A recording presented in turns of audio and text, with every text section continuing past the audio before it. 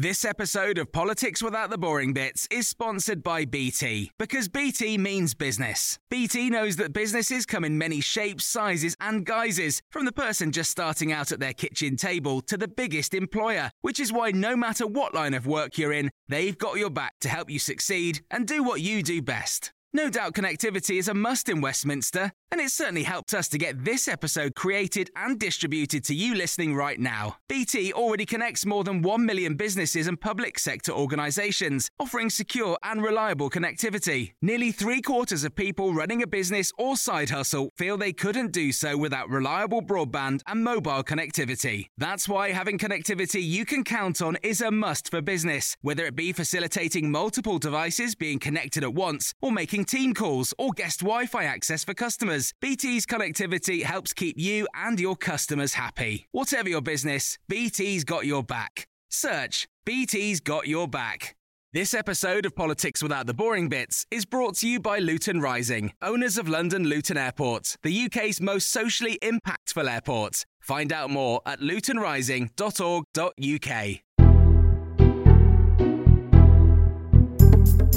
Hello, this is the Red Box Podcast. I'm Matt Chorley, bringing you the rest of my Times Radio show. It's Politics Without the Boring Bits, Monday to Friday, 10 till 1, on your DAB radio, on your smart speaker, or download the Times Radio app. Coming up on today's episode, as David Cameron, nestles into the Foreign Office and starts planning his first trips around the world, we ask, how's he going to go down in the capital cities of the world? We fire up Times Radio Airways and do a quick whistle-stop tour of the world. We're in Israel and Washington and Brussels and Berlin. Really fascinating chat there. And then, because everyone's still banging on about Brexit, there's a brand new theatre show where Alex Salmond and David Davis argue about Brexit. I actually want to ask them, what's it like when seeing the bloke who's beaten you, whether it's in a Tory leadership contest or a Scottish referendum? He's back in politics. What do they make of David Cameron's comeback? That's coming up in just a moment. But it's a Tuesday, so it's a How to Win an Election Day. The full episode is available over wherever you're listening to this right now. But here is a little taster of this week's episode of How to Win an Election, all about how Peter Mandelson was brought back by a former Chancellor who became Prime Minister, got into spot and bother and reached out to a rival to try and shore him up. So, strike up the band!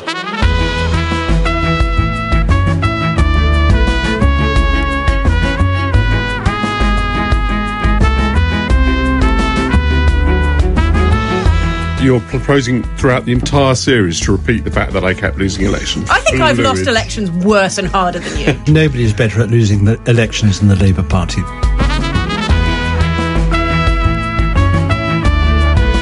Here we are again. There's no reshuffle here on How to Win an Election. Everyone's still in their place. We've still got new Labour mastermind Peter Mandelson. Hello, Peter. Hello, Matt. Polly Mackenzie was Director of Policy for Nick Clegg of the Coalition. Hello, Polly. Hello, Matt. And Tory Brainbox, Danny Finkelstein is here as well. Are you enjoying us adding in constant different ways of you saying that you're losing, Danny, into the intro? Now, although, Polly, you were boasting that you had a record of losing elections, but a source has been in touch with us with details of when you first won an election. I now have the full details of the first election Polly won through underhand means. The first year form captain elections at her school in Monmouth. She was up against my wife, who for the purpose of the election is the noble but thwarted Al Gore, winner of the popular vote but loser on a technicality. They both want to be form captain.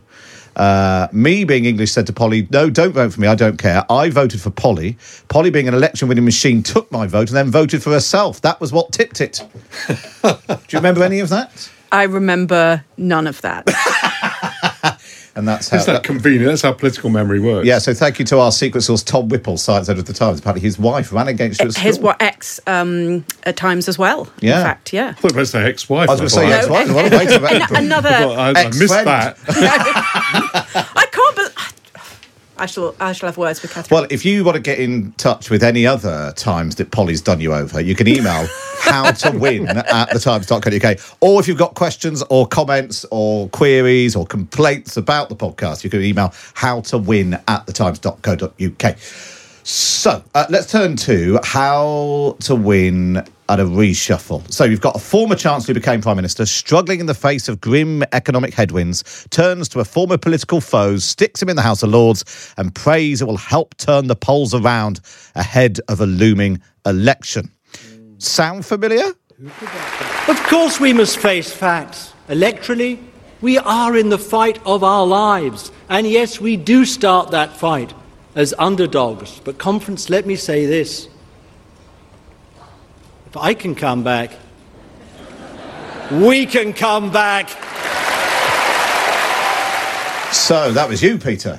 On your comeback, that was at the 2009 Labour Party conference. You returned to the Cabinet a year earlier as a peer to help Gordon Brown try and turn things around. It's probably fair to say your relationship with Gordon Brown up until that point was probably more fraught than even that between Remainer, David Cameron and Brexiteer Rishi Sunak. So take us back to 2008. You're minding your own business. Gordon Brown, picks up the phone, comes round with a box of chocolates. How does it work? I'm minding my own business, very, very happily being European Trade Commissioner, existing in the rest of the world, not barely thinking about Britain. But every now and again, I would get an invitation from somebody who knew Gordon, who was close to Gordon. This was in the months beforehand. And they'd say, why don't you come round for dinner and just chat about, how things are going in Britain, which were pretty grim. Gordon faced a terrible and torrid first year as Prime Minister when everything went wrong and he slipped further and further down in the opinion polls. And so I'd give my advice and my 2 halfpenny's worth and go back on the next train to China, Japan or somewhere in Africa or whatever. And then things became a little bit more intense. And I remember Gordon phoning me. I was in Singapore. He phoned me literally in the middle of the night and said, I've got to make a statement tomorrow about, I cannot remember what. How do you think I should, deal with it? And I thought, God, here I am, fast asleep in Singapore, couldn't be further from the scene of action in London. And he was basically trying to sort of reach out and sort of befriend me and make things up and sort of, and I would say, look, if I can help you, I will. But the last thing I thought was that I'd be helping him by actually returning to his government. And then on the fateful week, I was due to return to London to be briefed by the Treasury on the financial crisis and the crisis in our banks, because they needed to smooth things over with the Commission and make sure the Commission was happy with their recapitalisation of the banks, which was going to take place that weekend.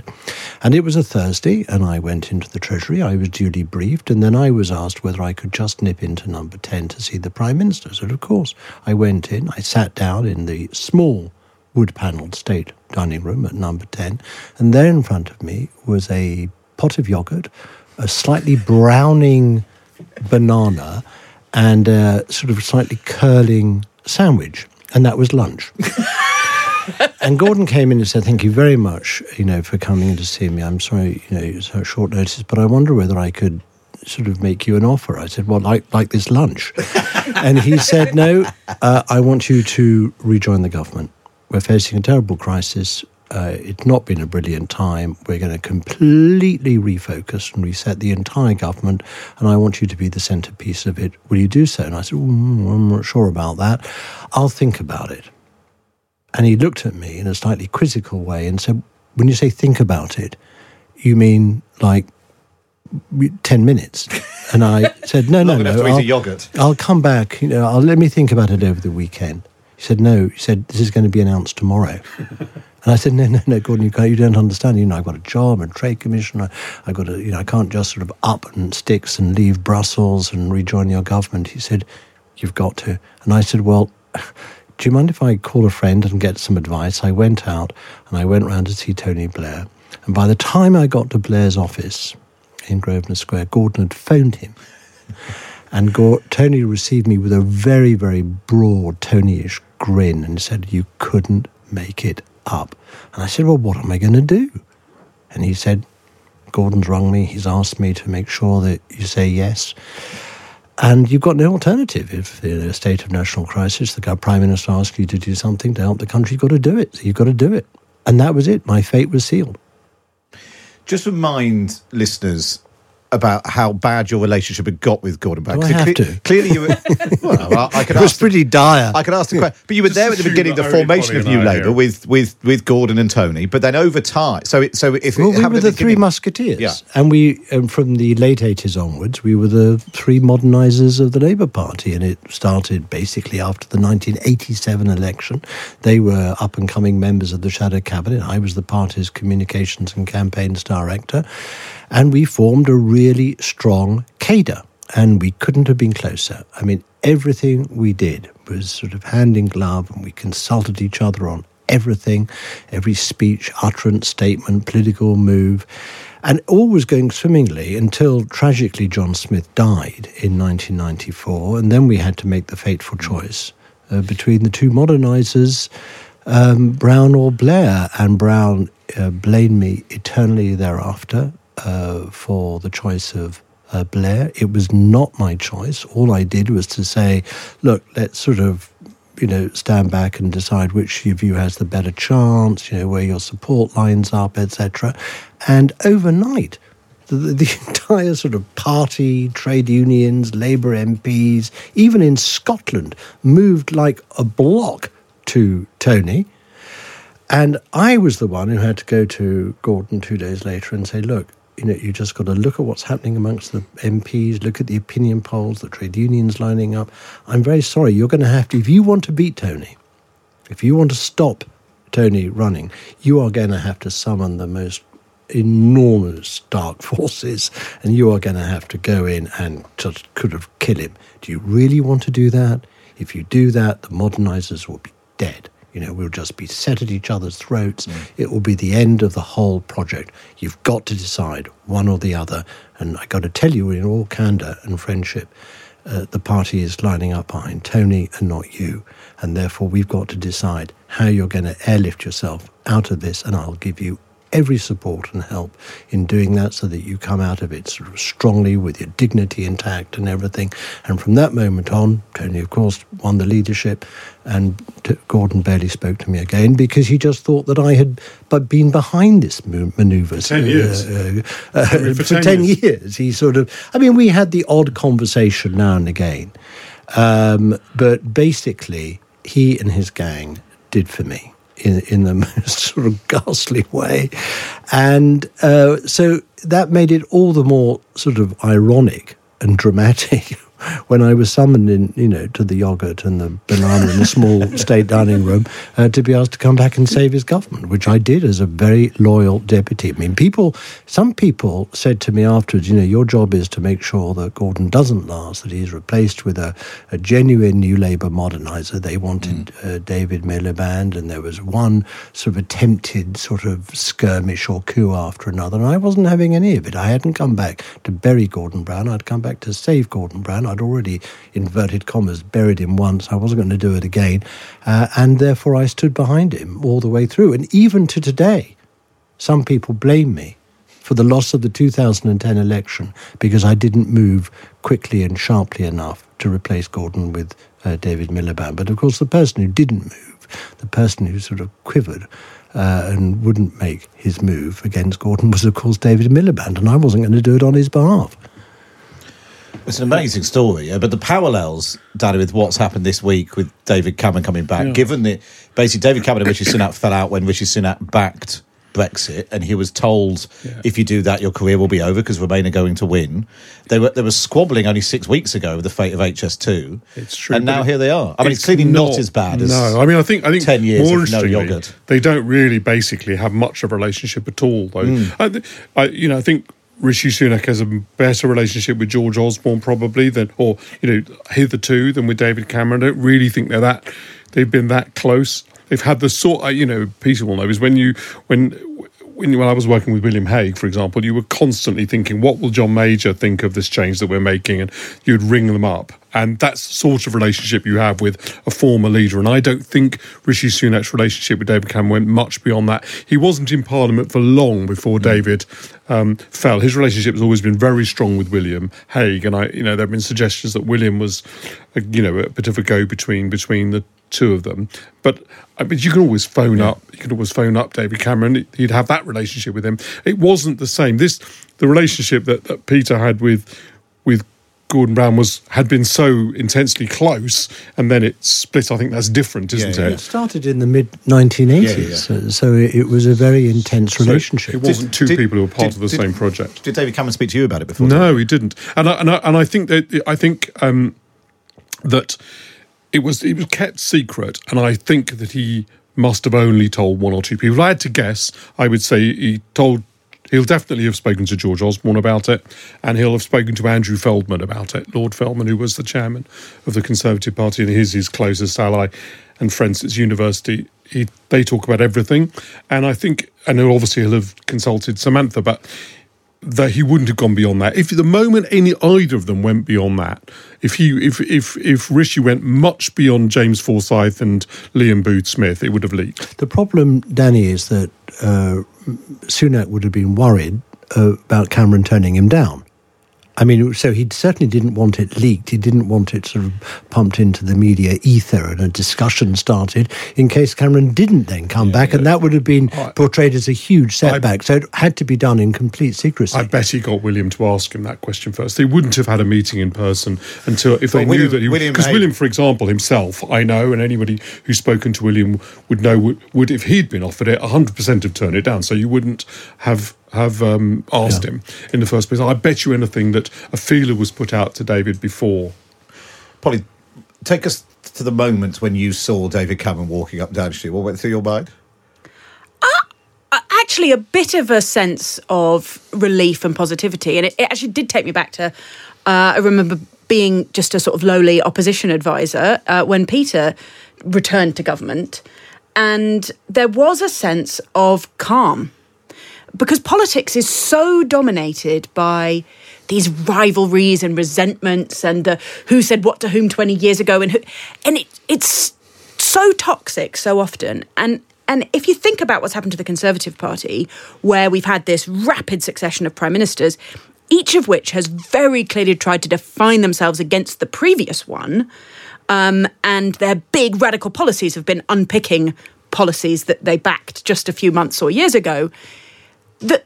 The idea of actually making, I guess, a big, open and generous offer, which is the language Cameron used when he offered the coalition agreement to the Liberal Democrats, of just saying, let's find forgiveness. Let's be in the same team.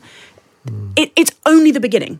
But actually, to have a team instead of a set of rivalries and resentments that have all gone toxic and mouldy is the only way to actually move forward. I think this is a very good point Polly's making. Look, when I came back, and this is why it's not quite the same as David Cameron's return, I was brought back in order to make the entire government function differently and better. I was brought back in order to enable it to help it to communicate better to the outside world, but also to smooth over and heal some of the differences and ill feeling that had grown up in Gordon's cabinet. But it was all part of a major reset, a strategic reset of the whole government. The whole point of my coming back and joining the Economic War Cabinet was part of the government's entire refocusing on fighting the global financial crisis. I am not so persuaded that David Cameron's return is the beginning of a major strategic reset of Rishi Sunak's government. I think for that to happen, Rishi Sunak would really have to decide what sort of Tory leader he wants to be, what sort of Tory government he wants to lead. Is it a sort of centre-facing, moderate, unifying, one-nation Conservative government, or is it one which tilts more to the right and is fending off the draining of support from the Conservatives to the further right Reform Party? And I think that what Sunak wants to be is the right-leaning Conservative leader with a bit more centrist vibe. And that's what he's getting from David Cameron. I think it's a piece of wonderful sort of window dressing and very elaborate theatre. I mean, not quite as dramatic. I mean, after all, David Cameron is only returning to the government for the first time. I mean, he's not the 3 times comeback kid that I was. And, you know, so he's a sort of... Thankfully. He's a young pretender. He's got some way to go. He was also walking down up Downing Street yesterday, minus that wonderful crimson red jumper that sparked so much speculation in the media. You know, but what was it made of? Where was it bought? This was your jumper. This was my jumper when I walked up Downing Street, and in the end, the press office settled on, well, it's a cashmere mix. You know, sort of very new Labour sort of, and that's satisfied. You're wearing a very nice jumper today. Was that sort Do you know, of it's a sort of rust brown. The thing about walking up Downing Street, and there's always these photographers outside, and I said to one of them once, because they kind of ran round trying to photograph me after I'd left Number 10, and I said, you're just keeping that in case I get into a scandal. But there's no way that you're going to run this under any other circumstances. It's only if I'm in a scandal, your editor will go, oh, has anyone got... Oh, well, we're still waiting, Danny. Yeah, we're still waiting. Danny Finkelstein's scandal. But I agree with Peter. So I think that choosing this as choosing to remove Suella Braverman and put David Cameron in the cabinet is an extremely big choice. The question is now, will he see it through? If he doesn't see it through, then it is pretty pointless to do it. And to hear the rest of this week's episode of How to Win an Election, just search How to Win an Election wherever you're listening to this. Right, up next, we are boarding the aeroplane to tour the globe to find out, does anybody want to meet David Cameron?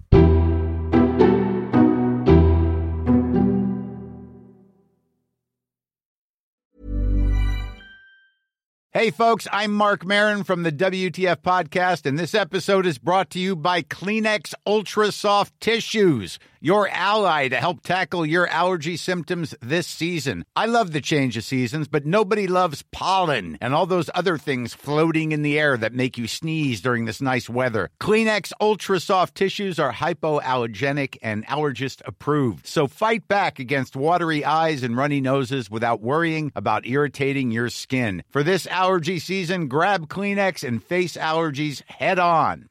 Quality sleep is essential. That's why the Sleep Number Smart Bed is designed for your ever-evolving sleep needs. Need a bed that's firmer or softer on either side? Helps you sleep at a comfortable temperature? Sleep Number Smart Beds let you individualize your comfort, so you sleep better together. J.D. Power ranks Sleep Number number 1 in customer satisfaction with mattresses purchased in-store. And now, save 50% on the Sleep Number Limited Edition Smart Bed for a limited time. For J.D. Power 2023 award information, visit jdpower.com/awards. Only at a Sleep Number store or sleepnumber.com. This episode of Politics Without the Boring Bits is brought to you by Luton Rising, owners of London Luton Airport, the UK's most socially impactful airport. Find out more at lutonrising.org.uk. You're listening to the Red Box Podcast now. It's time for this. The Big Thing on Times Radio. Yeah, David Cameron packing his bags and setting off around the world, replacing James Cleverly as Foreign Secretary. But how will he go down? Will they be rolling out the red carpet for him, the former Prime Minister, arriving in cities around the world? Will he come with too much diplomatic baggage? Well, we thought we'd fire up Times Radio Airways once more. We'll find out which country and conflict will be at the top of David Cameron's in tray. So all aboard. Your seats in an upright position, please, as we head, first of all, to Israel, where Anshul Pfeffer is there for us. Hi, Anshul. Good afternoon, mate. I mean, clearly, the conflict between Israel and Hamas is the most pressing foreign policy issue for the government, and therefore David Cameron as the Foreign Secretary. What's his reputation like there as a sort of honest broker? Does him being a former Prime Minister give him extra purchase, or does his past record, including saying in 2010 Gaza cannot and must not be allowed to remain a prison camp, does his record actually count against him? How will he go down? To be honest, he never really made much of an impression here.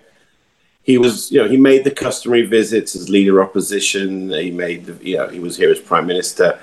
but there wasn't any real like diplomatic missions or peace building efforts on his behalf in any of his political career.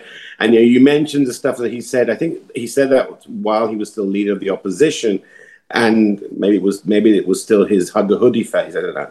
But as prime minister, he was certainly on policy matters probably the most pro-Israel prime minister that Britain had, at least until that point, even going beyond Blair and Brown, who have also seen as very pro-Israel. Cameron changed the law on universal jurisdiction, which was something that bothered the Israelis a lot. He pushed behind the scenes new sanctions on Iran while he was prime minister. So he was seen in the 7 years as a PM as being very pro-Israel, but at the same time not massively involved in Middle East policy. And I don't think that was ever been one of his main foreign policy interests. So does it make a difference that his premiership overlapped with Benjamin Netanyahu? I mean, the people have been speculating that actually he might get into meetings with world leaders rather than his sort of direct counterparts? Or is it this bluntly actually a conflict which will only really be resolved with the intervention of the US, and Britain, regardless of who the foreign secretary is as a sort of side player in this? Well, I think Cameron would probably get a meeting with Netanyahu if he were to come, and I've already heard rumours that they're starting to look at the schedule for a visit in the next few days. He does have more stature, and as you said, he's met Netanyahu a number of times because their terms as prime minister have coincided. But you're right. At the end of the day, the only country which really matters here outside the region is the United States, and Britain is, even amongst European countries, is not seen as the most influential. Britain is probably at the lowest point in centuries, I think, of its influence in the Middle East. Thanks so much for that. That's Angel Pfeffer there in Israel for the time. So if America is more important, let's head there now. It's all back on the plane. Stow away your tables. Sit bags at the ready. We are crossing the Atlantic. We're heading to America to hear from Caitlin Dornbos, who covers Washington, D.C. for the New York Post. And I asked her if Washington was gripped by the news that David Cameron is back. I would say no. Unfortunately, the U.S. doesn't particularly keep up to date with the Secretary of State's. However, I would venture to say that Washington itself, at least the Biden administration, might be leaning more towards being receptive to him being in place, just because some of their policy issues align. I suppose that's the more important thing, isn't it? It doesn't matter if everyone in America is gripped by Rishi Sunak's reshuffle. It's the message that Britain can land in Washington at a time when, you know, America's connections with the rest of the world are constantly in flux. Does David Cameron have a decent reputation in Washington? He was obviously very close to Barack Obama, met him even actually before he became Prime Minister, but then called the referendum, got Barack Obama to stick his neck out and say, you'll be at the back of the queue and all of that during the campaign, and then lost the thing and had to resign. So I just wonder how he's sort of viewed in Washington. Yeah, I think he's very viewed, not just in Washington, but all across the country positively. I think the United States looked at the Brexit option and the referendum as, you know, they were in support of this movement of democracy, letting the people vote. But ultimately, I think David Cameron took on a lot of respect when he stepped down from the position and wasn't in support of Brexit to begin with.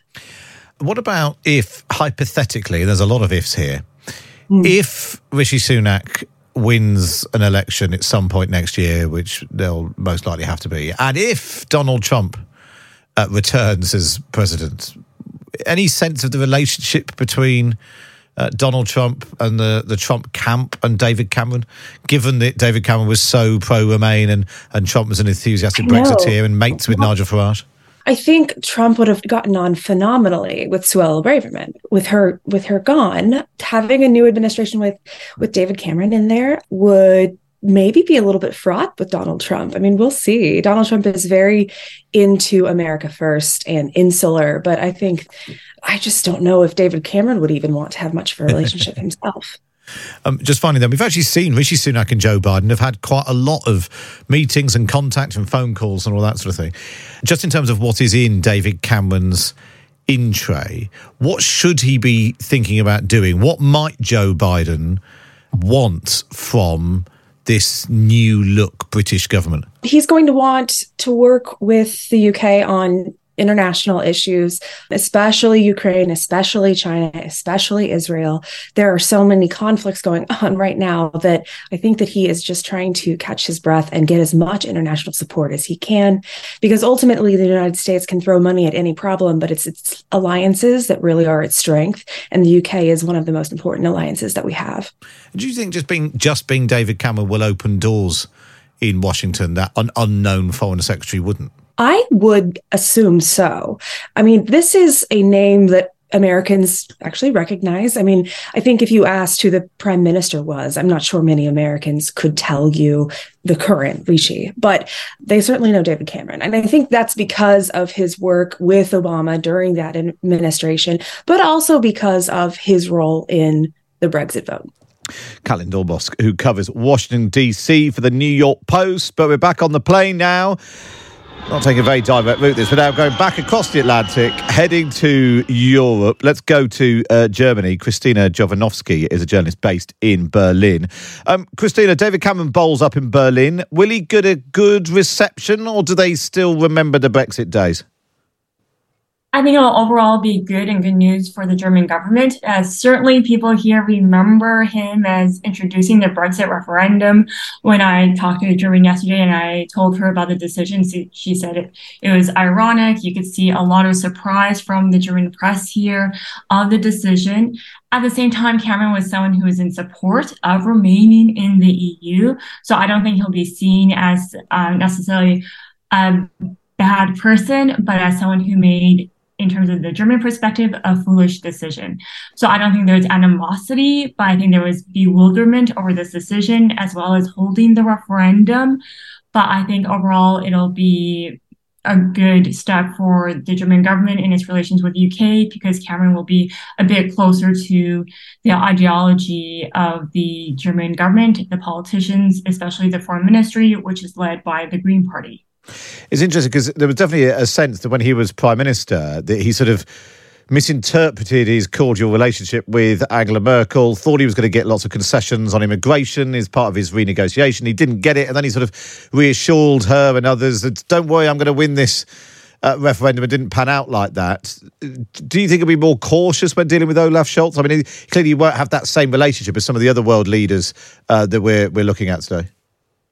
Well, Mr. Scholz did actually meet with Cameron right before the referendum, a few months before the referendum. Scholz was the mayor of Hamburg at the time, although he did have a lot of experience in national politics in the parliament as well before that. Cameron had gone to a dinner in Hamburg along with Chancellor Merkel, the leader of Germany at the time, and had met with Scholz during that time. So Scholz has a bit of experience with Cameron.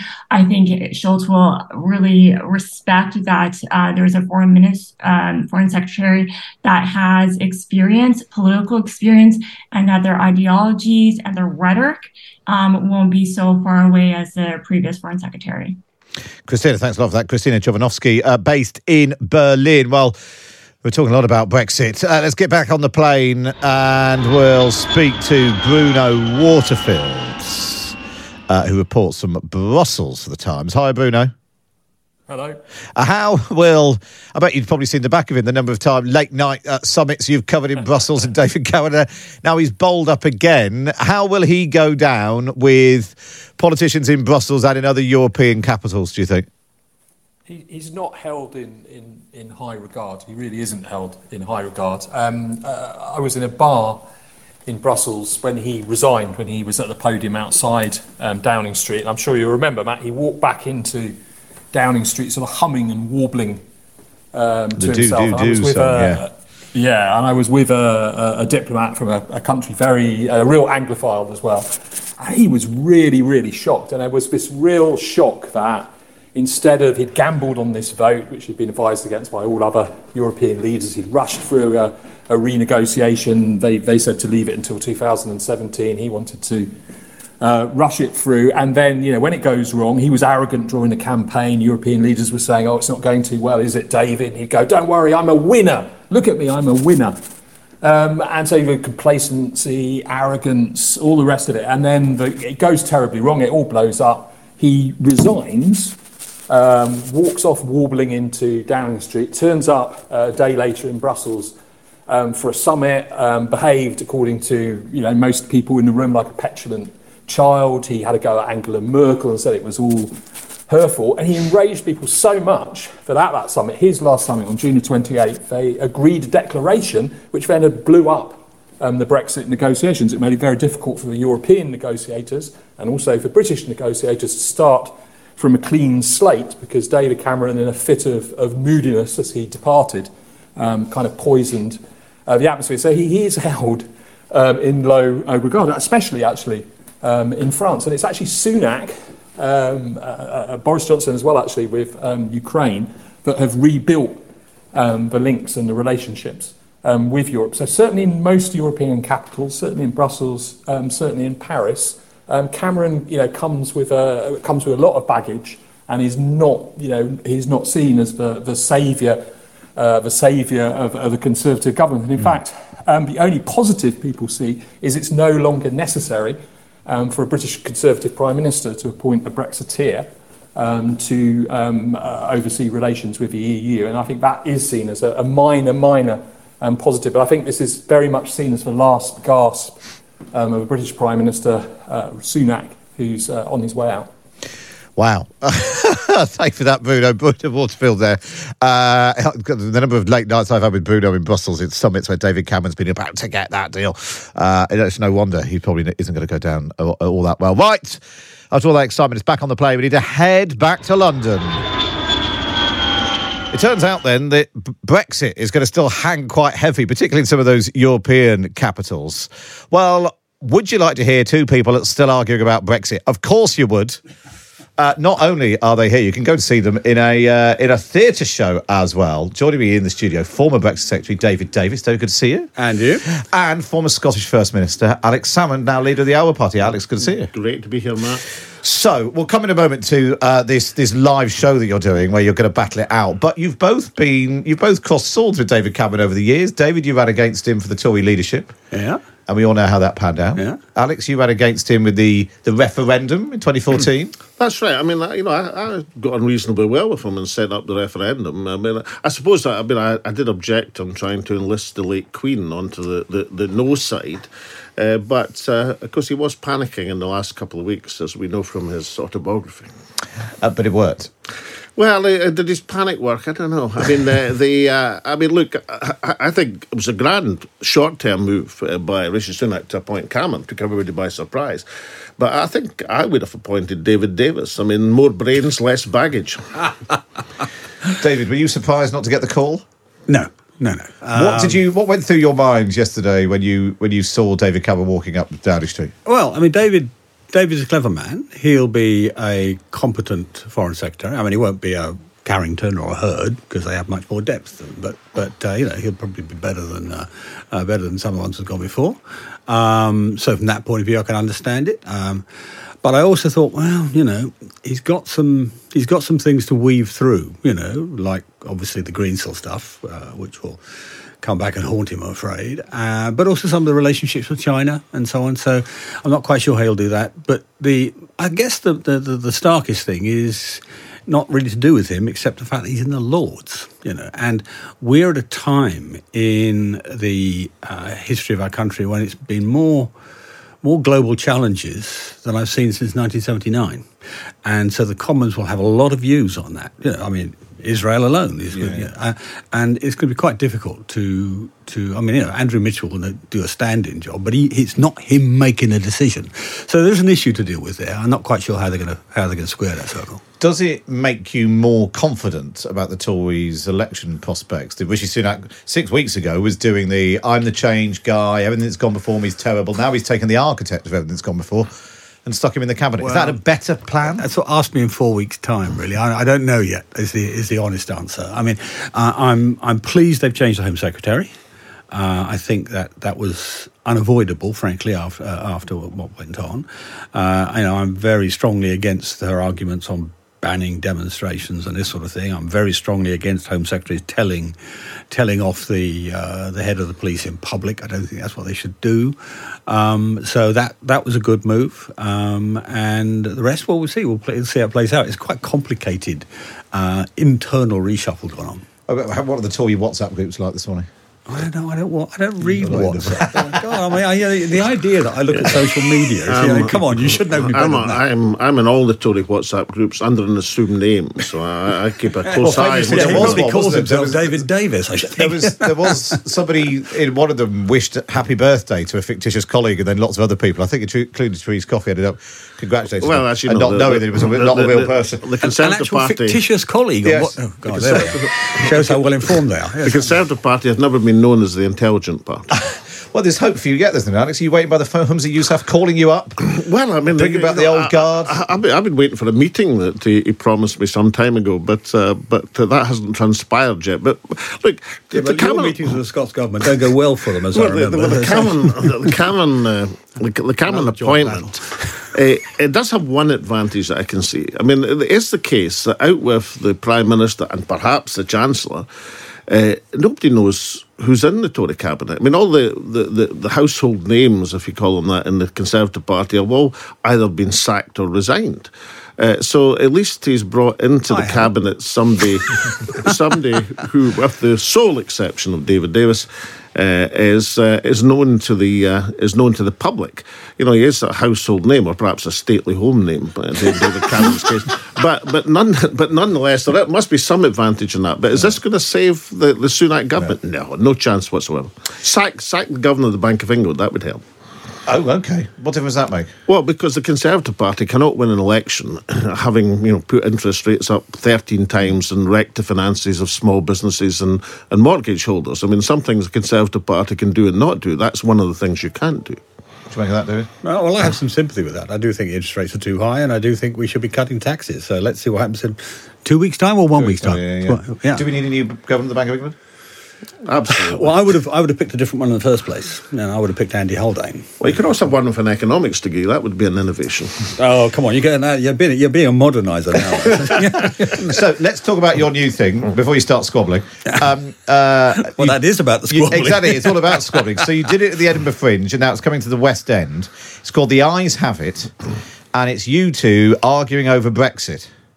Well, it was 10 different things at and then all sorts of other subjects. All sorts of other things. Independence. I mean, for example, we did Independence, in which we had an audience consisting entirely of Alex Salmond supporters. Well, I'm bussing them all down. Room? No, I'm bussing them all down. Ouch! No, that was a big room. Yeah. You should try it yourself. Yeah. A large audience can be great, Mark. Yes, I'm aware. But I'm going to bust them all down for next week's debate. But the motion of this one is Brexit is a disaster and must be reversed. Absolutely, you got right to the point. I mean, everybody in their ante, even David Cameron, knows that Brexit's been a disaster. Even Nigel Farage said that. But the question is, can it be reversed? So I've got on my side, I've got Lena Miller, I've got Andrew Marr, I've got all the posh, decent, intelligent people on my side. David has a gang of ruffians supporting him. Who have you allocated me? You've got the feisty Baroness Fox. We got Claire Fox. And Mike Graham, yes. Yeah. who incidentally was a tremendous hit at the Fringe, in that people tried to hit him.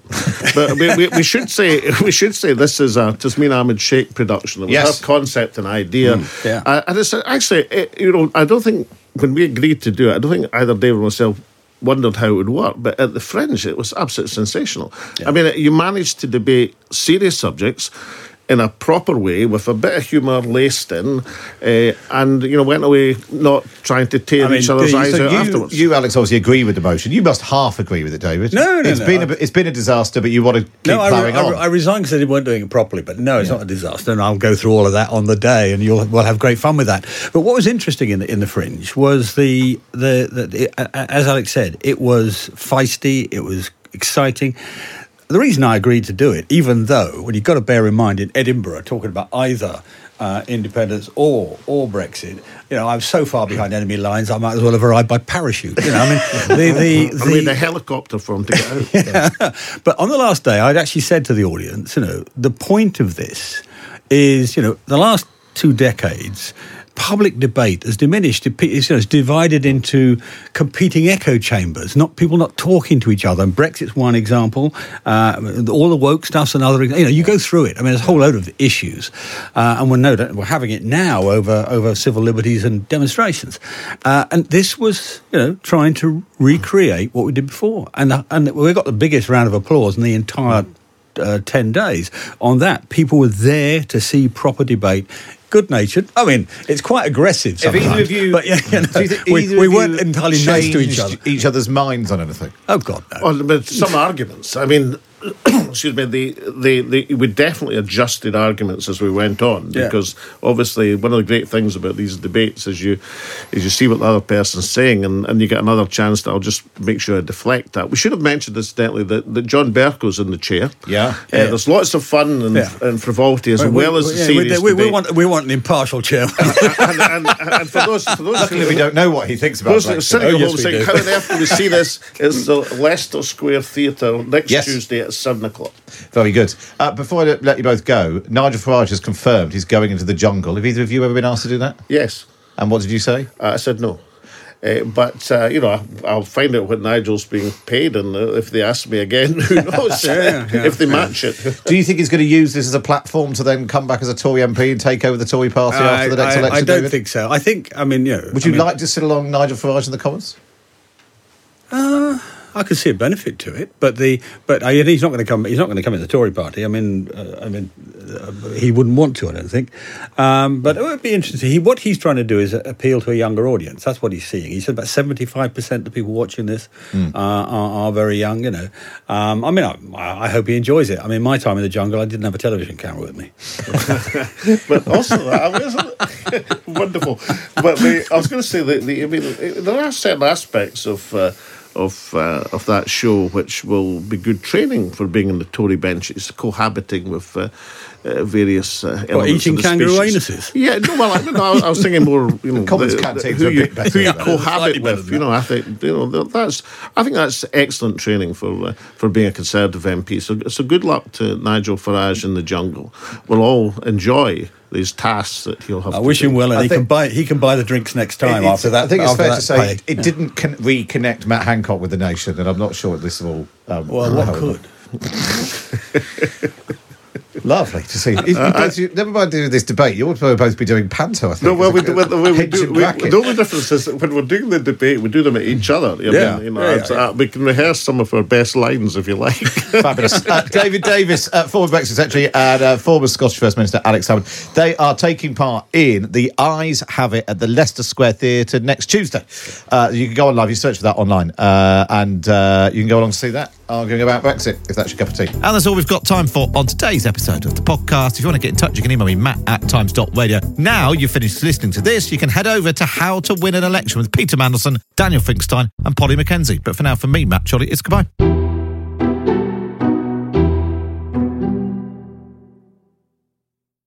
This episode of Politics Without the Boring Bits is brought to you by Luton Rising, owners of London Luton Airport, the UK's most socially impactful airport. Find out more at lutonrising.org.uk.